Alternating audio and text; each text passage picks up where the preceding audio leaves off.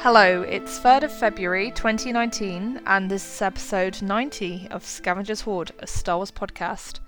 I'm Rachel. And I'm Kirsty. We're here to deliver a regular rundown of Star Wars news, analysis and commentary, with a focus on the sequel trilogy and the future of the saga. How has your week been, Rachel? My week overall has been very pleasant, thank you. In terms of Star Wars, it's mostly been about the stages of grief in accepting that there will be no Star Wars trailer at the Super Bowl. Like today, I'm completely adjusted to the fact that we are not getting any new footage, so it's fine. I'm very serene.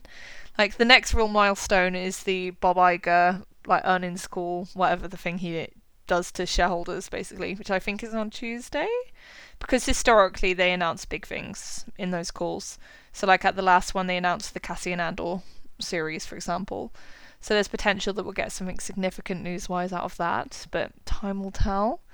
And just beyond Star Wars, it's been a nice, pleasant week with friends and just doing fun stuff. So that's good. How about you, Kirsty? Star Wars week-wise, it's been pretty similar to yours. Mostly just reacting to the news that we'll cover in this episode, obviously, with all the book announcements and everything. Yes. Reading a lot of fanfic. Excellent. That's a very good way of spending time. Yeah, I'd kind of got out of that habit for a few months, but a few news stories have pulled me back in. Oh, nice. So I'll have to recommend a few to you because I think you would enjoy them. Oh yeah, definitely, please. We should absolutely do that in an after show thing. Yeah, no, I would welcome that. Awesome. But yeah, I mean, with the Super Bowl, I know it's the rumor every year, and it's funny because it did actually happen last year for Solo, yeah. But obviously that was a different time frame. And in hindsight, I don't know if the Solo marketing can be looked back on in terms of people feeling like it did a fantastic job. Yeah. So, I mean, at the end of the day, I don't think that episode 9 needs the Super Bowl. No, so absolutely. And the thing is, at the Super Bowl, they'll be dropping a few high-profile trailers. And the last thing they want to do is release this new Star Wars trailer along with this bunch of other high-profile movie trailers and risk having some of the attention taken away from the Star Wars one. So obviously the Star Wars one would always be the headline news, but it would somewhat be a diminished impact. Whereas if Disney just choose a day when that Star Wars trailer is the only thing of note that's coming out, then that will get all the attention and there will be no distractions. So wouldn't it be funny now if we put this episode out on Monday or Tuesday after the Super Bowl and there is something episode 9 related? God, I think I would need to heavily edit this introduction. Forget everything we said. Exactly. I wonder why there wasn't a how was your week been section in the episode. Oh, that's why. Yeah, no, so that's the joys of editing. I can cover our tracks when necessary. But yeah, so today we're not going to have a spotlight. We're really just going to focus on news and the latest episode of Resistance. Just have a nice, quick refresher show, essentially. We will return to the spotlights in due course, of course. But for now, the first news item we want to discuss is that Anthony Daniels and BB-8's Puppeteer have both reported that they have wrapped on episode 9. Would you care to read out their tweets, Kirsty? Sure, so this is Anthony Daniels on January 28th. Today was 3PO's last on episode 9. He's sad, so am I. But we're so proud to have worked with such a lovely, talented cast and crew led by JJ and Kathy. I'll miss everyone, but I'm glad to know that we've been making something exceptional together to share with the waiting world. And then this is Brian Herrings from February 1st. Today was a wrap on BB-8. The last 5 years have been an amazing ride. Thanks to J.J. Abrams, Kathleen, Neil, #Team BB-8, especially Dave and the entire cast and crew for the time of my life. Few people get to live the dream. Thank you. Aw, that's so sweet. They're such lovely messages in both cases. It's crazy to me. So the thing that most struck me was Brian Herring pointing out that it's been 5 years. That's bonkers. It made me realise what a span of time it's covered. So it doesn't feel that long, in the moment. But when you step back and reflect on it, it's wow, yeah, these movies started a while ago now. And it's 3 movies that they've condensed into that time as well, which is quite remarkable. Yes. Yeah, I mean, I don't blame them for being emotional about it, because it is like the end of an era. I mean, I don't for a minute believe that this is the last time we see C-3PO, to be honest. No, absolutely not. I don't know if Anthony Daniels wants to kind of hand over the reins to someone else, or if he's content to keep going, but... In the past, I've always got the impression that Anthony Daniels is more than happy to be C-3PO. So, yeah, I don't see him going away from the part, not permanently, because I think there will always be little extra things that call for his participation, like even if it's just like voices and video games and things like that. So, I think we'll definitely see more C-3PO, but yeah, like this is obviously it for the sequel trilogy in 3PO, so that's quite a big milestone. In terms of other people and where they are right now, we know filming is still continuing. I've heard rumours are slightly fuzzy, like indicating that they're perhaps going on until the middle/the end of February. So it's a long shoot. I think it's been filming now for longer than either The Force Awakens or The Last Jedi. And then I think it was Brian Herring's tweet that John Boyega quote tweeted and said that he was still filming. Yeah, exactly. So we know at least John is still working. Yeah. So it would be nice if he just casually slipped in who he was filming with. Yeah, exactly. That would be helpful. But I'm guessing it's still, that main cast of the younger characters that we have. Yeah. And I know that Domhnall Gleeson has been spotted filming the sequel to the Peter Rabbit movie. Yeah. The legendary with Peter Rabbit movie. I really enjoyed that movie. I really enjoyed it. I'm not being ironic. I genuinely thought it was a great movie. Like, I'm a grown-ass adult, and I was sat in that theatre laughing my ass off. It was brilliant. Like, genuinely, like in a nice, heartwarming way that made me feel like affection for the film. So it's basically like seeing General Hux's troubles with rabbits, and like General Hux basically gets redeemed by love at the end. He's amazing with the slapstick. Oh, he is really amazing. Like, Domhnall Gleeson is a great physical performer. But yeah, I think it's safe to say he's been done with Episode 9 for a while at this point. So we haven't seen anything about him in relation to that for quite some time. I did see someone notice that it was the Directors Guild of America Awards, either yesterday or a few days ago. And Adam Driver was the only member of the main cast of BlacKkKlansman who wasn't there, which might indicate that he's still filming as well. Because there is a really cute little video of Adam at the Sundance Film Festival where an intrepid reporter is trying to catch him off guard and basically saying, well, now that Star Wars Episode 9 has wrapped, can you reflect on your experience of working on the films? And Adam just does not have any of it, and he reacts with an enigmatic expression when the reporter suggests that Episode 9 has wrapped. But my personal... He's like, oh, it has? Yeah.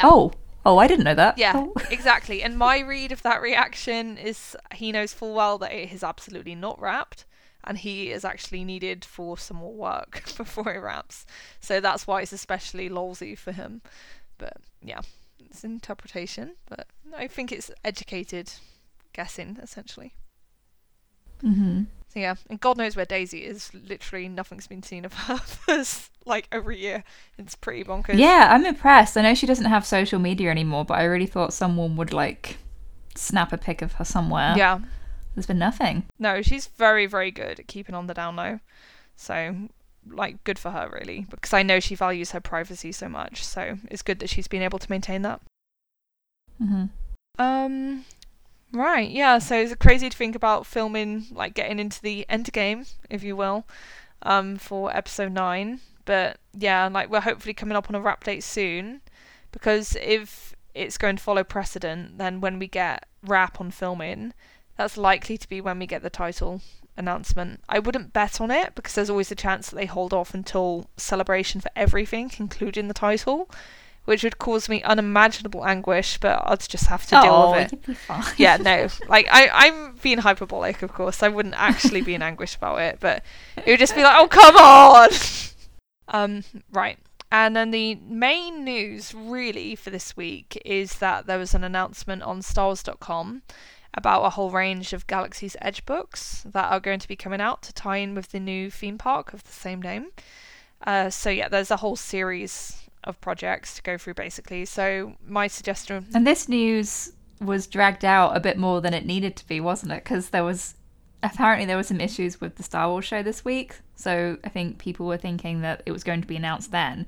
So you had like the authors of these books cryptically tweeting with gifs like, oh, something's coming, I'm really excited. And then there were technical difficulties, so they were like, oh, well, you'll have to wait till tomorrow. Yeah. People were like, can you just tell us what it is? Oh my god, yeah, no, it was so ridiculous. I literally saw people working themselves up to this like fever pitch of anticipation, because on Reddit people had convinced themselves that the Star Wars show was going to reveal something episode 9 related. I don't know why, because why would Delilah Dawson be involved with that? I know, I think it's silly, but like it really got to conspiracy theory levels, because I literally saw a post on the Star Wars Leaks subreddit that was someone saying, oh, J.J. Abrams has removed his Twitter header, that means the title is imminent. Oh my god. People were literally like buying into it. Don't do it to yourselves, people. I know, it's like not worth it. I just looked at it and I was like, oh please don't prepare yourself so hard for pain. It was very bad. But yeah, this is the actual news that we got, and it was about this series of publications for Galaxy's Edge, and it's interesting in its own right. Might not be what people wanted to hear, because obviously everyone is just ravenous for episode 9 stuff at this point, but I think all these books sound cool, and certainly I want to know more about them. So yeah, how about we go through them one by one and then just have a quick discussion about what we get out of them. So yeah, would you like to read about the first one, Kirsty?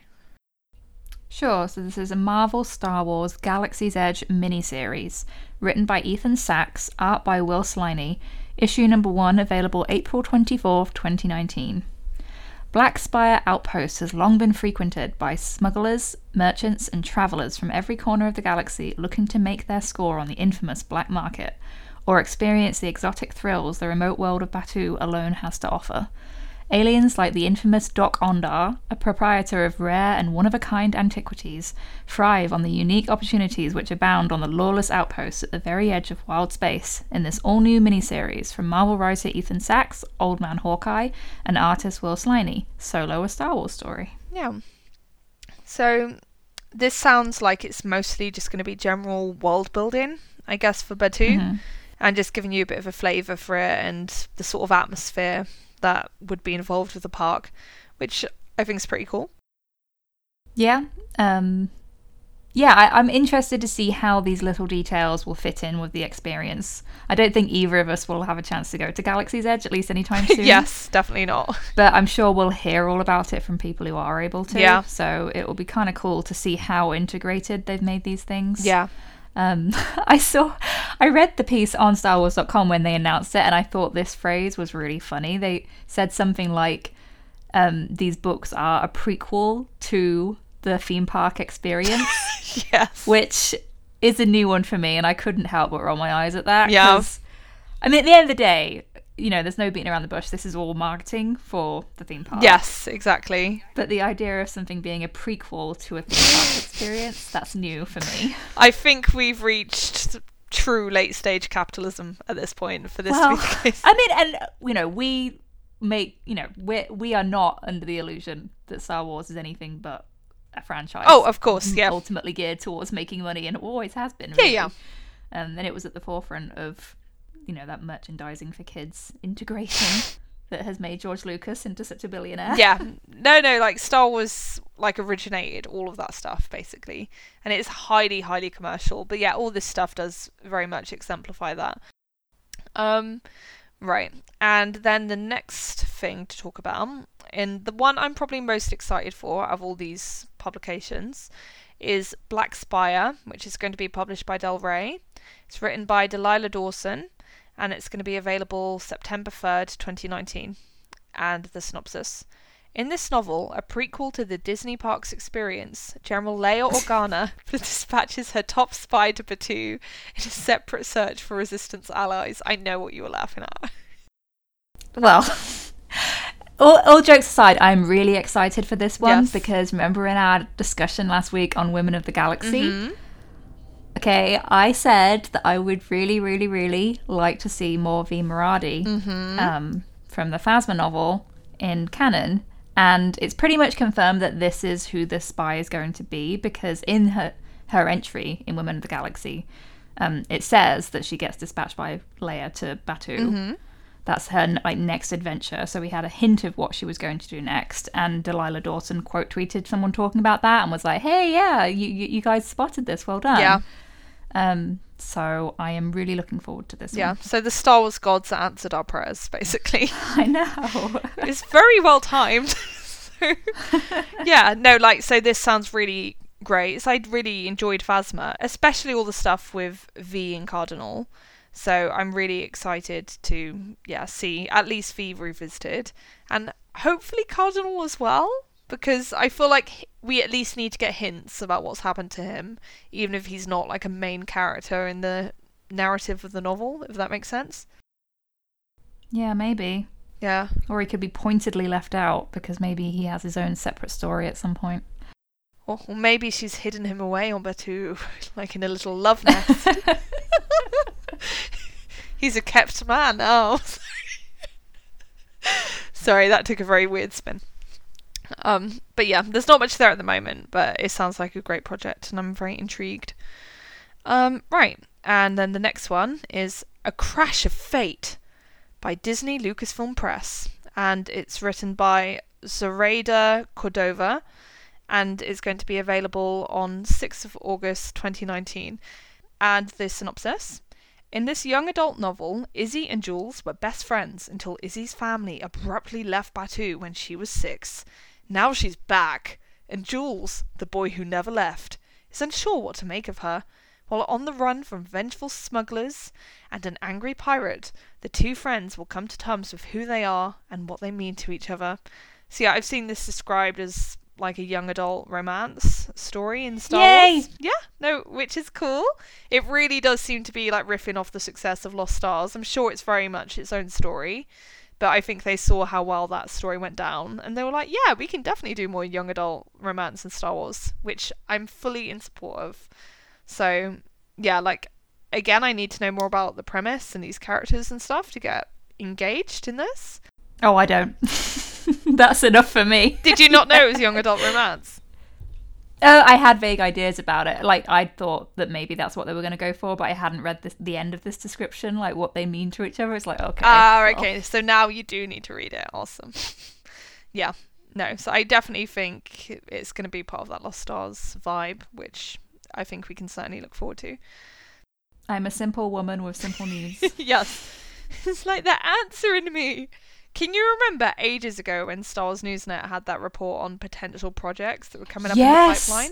There was going to be like a Lost Stars style movie, like not actually Lost Stars, but like a star-crossed romance. Yes. I was like, yes, please. And the way it was written was really disparaging and like, oh, yeah, this probably isn't for the people who are actually Star Wars fans. I was like, excuse me. Yeah.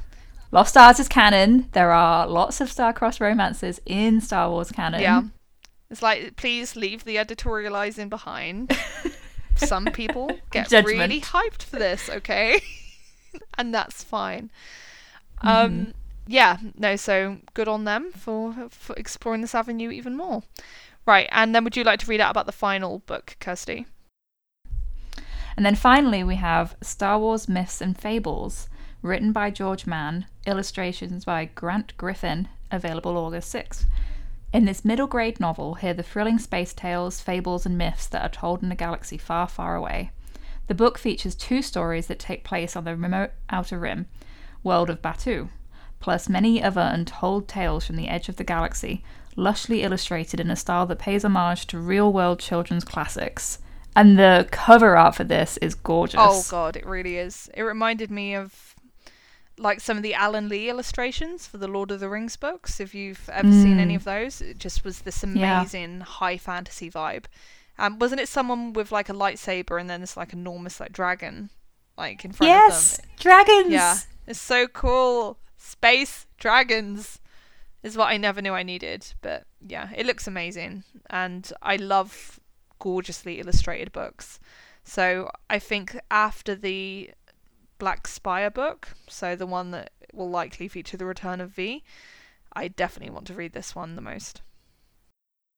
Yeah, I can't wait for this. It sounds like another riff on the whole Legends of Luke Skywalker thing, where they kind of have their cake and eat it too with canon, because it's not really canon in that it's not, I mean, the whole of Star Wars, they kind of get their way around it by like, oh, well, it's all legends told from a galaxy far, far away. You know, it's all fairy tale. Yeah.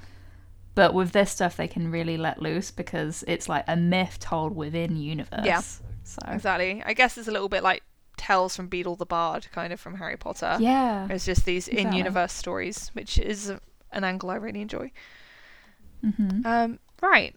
And then, basically at the same time as this announcement of all the Galaxy's Edge tie-in stuff, Delilah S. Dawson also tweeted out that she had another exciting project coming along. And this one is called The Skywalker Saga. And essentially everything we know about this came to us in tweets. So would you care to read out the tweets that Delilah posted about this project, Kirsty? Sure. The Skywalker Saga is going to be the most exquisitely bound Star Wars storybook you can imagine, with gorgeous art by Brian Rood and words by me, retelling episodes 1 through 8 through the eyes of the Skywalkers themselves. We're talking space fairy tale style. Writing this book was a revelation for me as a lifelong Star Wars fan. Watching the movies in order, closely and critically, on repeat, and seeing the themes, choices, words, and destinies of Anakin, Luke, Leia, Ben, and Rey ripple down. Y'all, I cried a lot.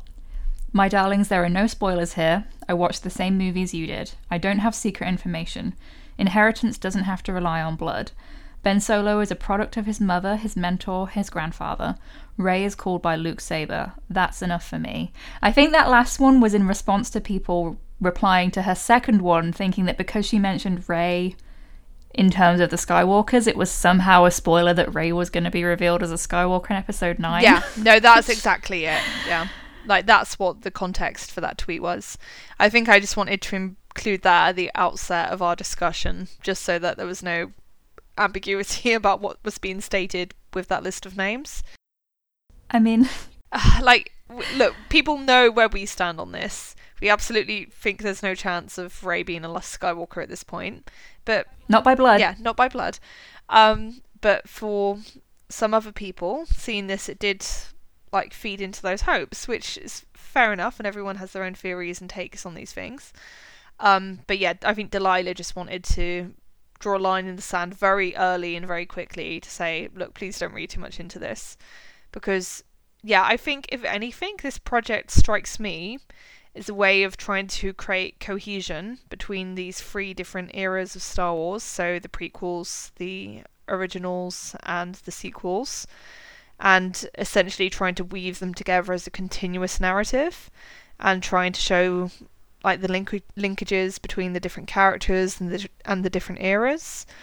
And yeah, as they're these 2 pivotal characters from the sequel trilogy, Rey and Ben, you need to work both of them into the fabric of that story, because if Rey isn't a key part of that story, then it's but she's our lead, so she needs to be key to this story. So yeah. And I think that had she had more character space, she would have also mentioned characters like Han and Padme. Yes. But Rey is, as you say, the protagonist of the current trilogy, so absolutely she connects to the Skywalker saga. Yeah. That's how it's working. Yeah. So. You can't mention Anakin and Luke and not mention Rey, basically. It would just be too strange. Mm-hmm. So yeah, I'm very intrigued for this. Basically, anything that talks about Star Wars as a space fairy tale has big thumbs up from me immediately. So I love that vibe.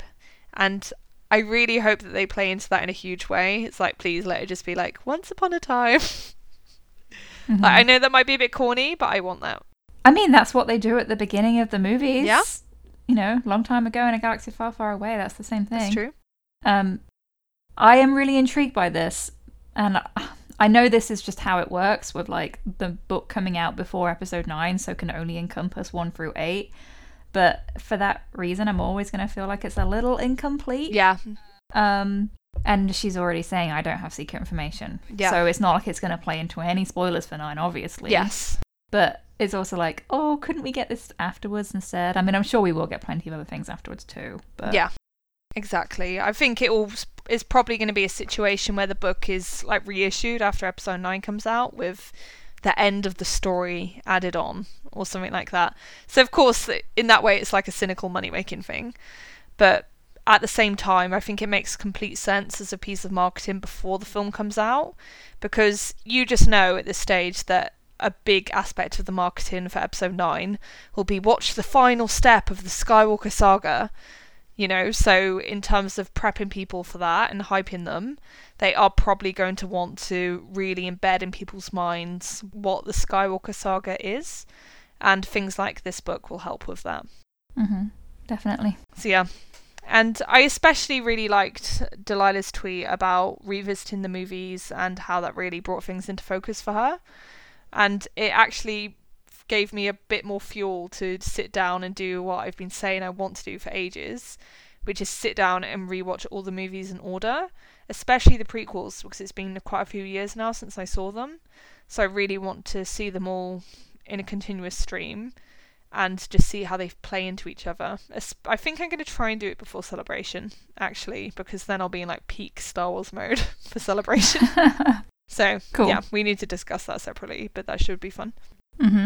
Yeah, I think I watched all of them throughout 2018 at some point. Nice. But I'm always down to revisit them. Awesome. No, that'd be great. And yeah, anyone who calls Kylo Ben is always a hero of mine. It's an easy way to rile people up on the internet. It is, yeah. And it's an easy way to my heart. Weak. Right. And then the final news item we're going to discuss is that a synopsis has been released for Claudia Gray's Master and Apprentice, which is her book about Qui-Gon and Obi-Wan. Are you able to read this synopsis out, Kirsty? Yeah. Warnings to people, it's quite long, but we'll get through it. Yeah, we'll do this together, guys. An unexpected offer threatens the bond between Qui-Gon Jinn and Obi-Wan Kenobi as the two Jedi navigate a dangerous new planet and an uncertain future. A Jedi must be a fearless warrior, a guardian of justice, and a scholar in the ways of the Force. But perhaps a Jedi's most essential duty is to pass on what they have learned. Master Yoda trained Dooku. Dooku trained Qui-Gon Jinn. And now Qui-Gon has a Padawan of his own.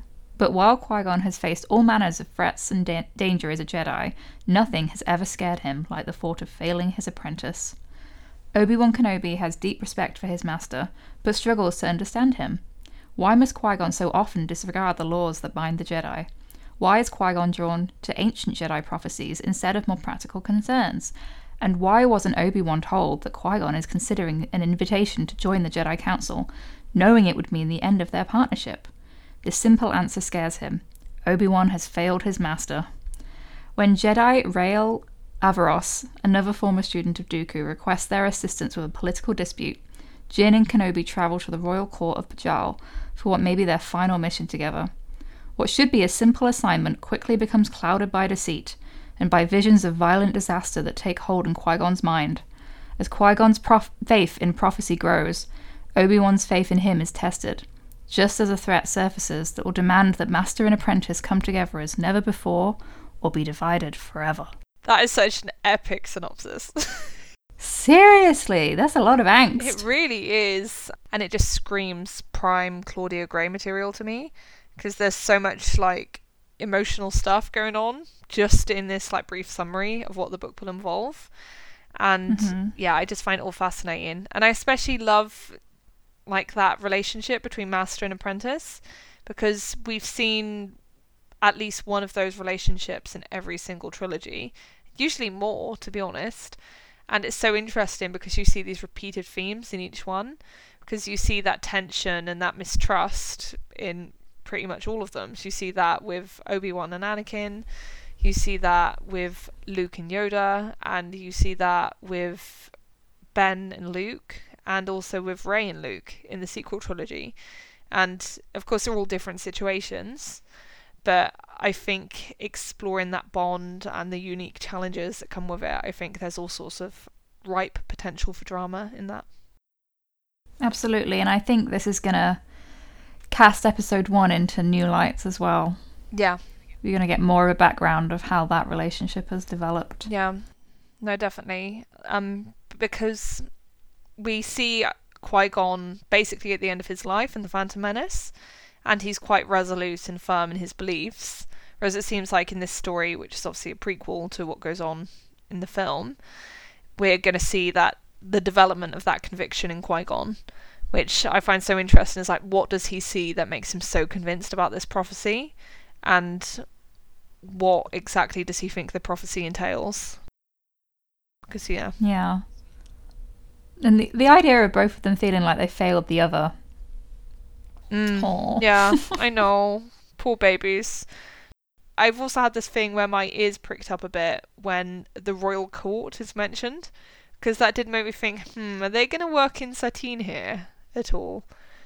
You know, because there's potential for her to be involved in that sort of setting. Obviously, I know it's not the royal court of Mandalore or anything like that, but royals be royals. They go around different royal courts. They schmooze and network and stuff, so who knows, we might see young puppy love there as well.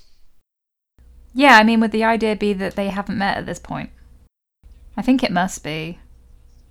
I think they were meant to be very young when they met for the first time, based on my limited knowledge. So Claudia Gray is so wonderful at writing romance that it would be a shame if there was absolutely no hint of it. Yes. But it's hard with Jedi like this. Right, okay, so I think we've probably covered all the book news, because, 80% of this show is book news today, just because that's what happened. So we can move on to talk about the latest episode of Star Wars Resistance, which we have seen, and that episode is The Dozer Dilemma. And I really loved this episode, and this episode to me felt like a real return to form, because I've enjoyed the previous 2 episodes, but they were very much like light caper episodes, and they didn't seem to be like moving the wider plot along too much. So I really liked this one because I felt like important stuff was happening and there was some really nice character development. What were your thoughts on it overall, Kirsty? It's one of my favourite episodes of Resistance. I thought it did a wonderful job, and it, like you say, it really got the ball rolling with all of these wider implications of what the First Order is up to. Yeah. Super crafty. And the Synara and Kaz stuff. Like, we were talking last week about, it really seems like they've dragged this out longer than we expected, but of course this episode was just around the corner. Yes. And it's unexpectedly nuanced, to be honest, how they're playing it. There's all this sort of stuff that's left unsaid, and I think it's really going to challenge and develop Kaz. Yeah. And I think Synara is such a fantastic character. Yeah, I really think that Synara is my favourite character. I don't even think it's a contest at this point. She's easily my favourite. And I think it is just because of that complexity. Because she was obviously sent there on a mission for the bad guys. But you can see that she as a person isn't half bad. And she actually develops real bonds and relationships with these people. And she doesn't want to see them hurt. And so for like the second half of this episode, she's basically all about looking out for the people that, according to her status as pirate, she should be out to harm them and hurt them. But no, because she values the friendships and the personal relationships more, she's actually double crossing her own side. So there's so many like crossing of sides and blurring of lines, and I love that. Star Wars is at its most fascinating when it's doing that kind of thing for me. Yeah, and you really felt for her. Like, she didn't want any of this stuff to happen to Torra. And it reminded me of that exchange between her and Tam a few episodes ago when she was like, it's okay for us to want more than what we were promised in terms of our past circumstances and how we were raised and things like that. And you get the sense that Synara's had a really hard life. Yes. And not made these decisions because she's particularly wanted to. Yeah. But she's had to survive. Yeah, no, I very much got that vibe. Yeah, and the relationship between her and Kaz is super great, because we were talking last week again, like, that he was being a bit flirty, and then that obviously was developed in this week's episode again, like, even more explicitly, like, he has a crush on her. Yeah. And how is that going to be affected by what he's learning about her? Yeah. So I actually really appreciated the nuanced response from him as well, like, at the end when he has that final conversation and he realises that she's lying, and at that point he's like, oh crap, she's in league with them, isn't she? And I appreciated that. So it's not like he's instantly like, oh, she's a traitor, I hate her. Ah. Yes, so you could easily, in that sort of program, expect a far more unsubtle response from Kaz along the lines of, oh, she's a traitor, I hate her, I need to go and report her to Doza right now. But it's way more complex than that, and is all these different factors feeding into it. Because it's like, sure, he knows that she's been doing bad shit, but at the same time he still values her as a person and cares about her. So it's a tricky decision that he needs to make in terms of how to approach that. So I'm very curious for the next episode to see what happens next. Yeah, it's interesting. I do think it's hilarious how brazenly awful the First Order are being. Like, oh, we'll have the pirates kidnap Tora, and then we'll be the heroes who swoop in and rescue her. It's like, this is kind of clear what you're doing. I don't know if Kaz was definitely like, wait, what? Yeah. The First Order are rescuing her and bringing her back. What is going on? Yeah, they're not masters of subtlety, are they? It's like... Like, at the same time, I do have a certain level of admiration because they know how to hit Doza where it hurts, basically. Because they clearly really, really, really want to be on that station. It's very important to them. So I guess they're all about those little victories, essentially. Yeah, it was just funny that they did all this stuff in front of Tora, like coming down and the pirate, like, you know, like the Davy Jones character, being like, oh, we have her, and then Major Vonreg being like, well, like, you're not getting your money and we're taking her, and they said all this in front of Tora, like, okay, so doesn't she know what you're up to now? Yeah.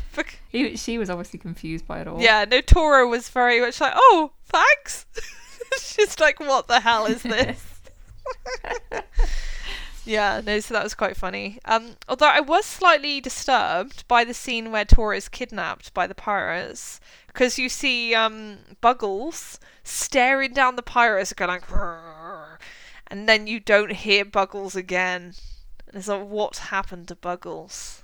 So I'm sure he's fine. They're not going to kill off Buggles. Can you think about how dark that would be? That would be like kill the dog. They wouldn't go there, but yeah. No, I would like to think they wouldn't.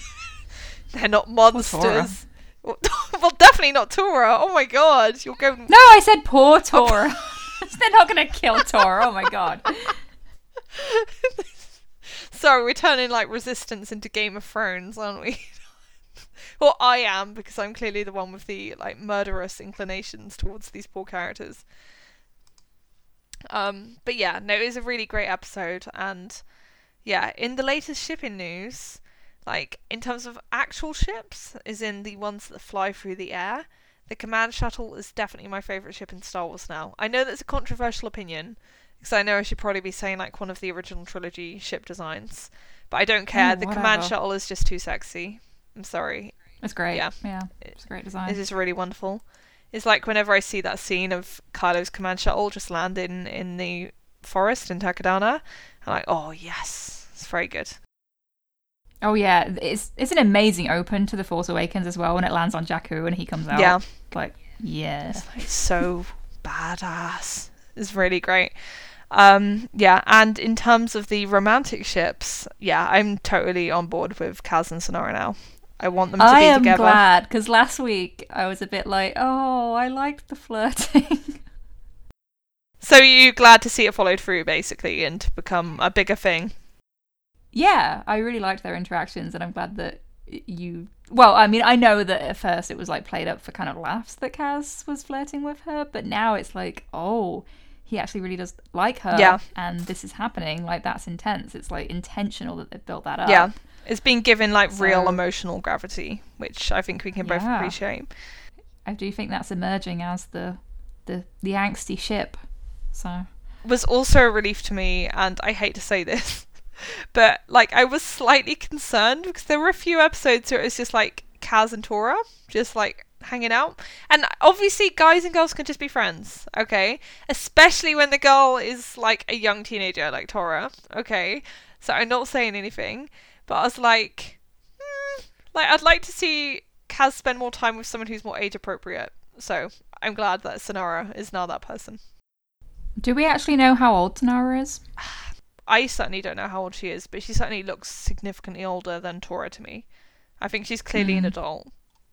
But I mean, I just hear from other people how old they are, and presumably they get that from things like the data bank, but I've never read anything like a primary source that's been like, yes, the characters are categorically these ages. Yes. So, I'm just kind of going on the dynamics that the show presents, and I think it's pretty clear that Tora and Kaz are meant to be friends. Yeah.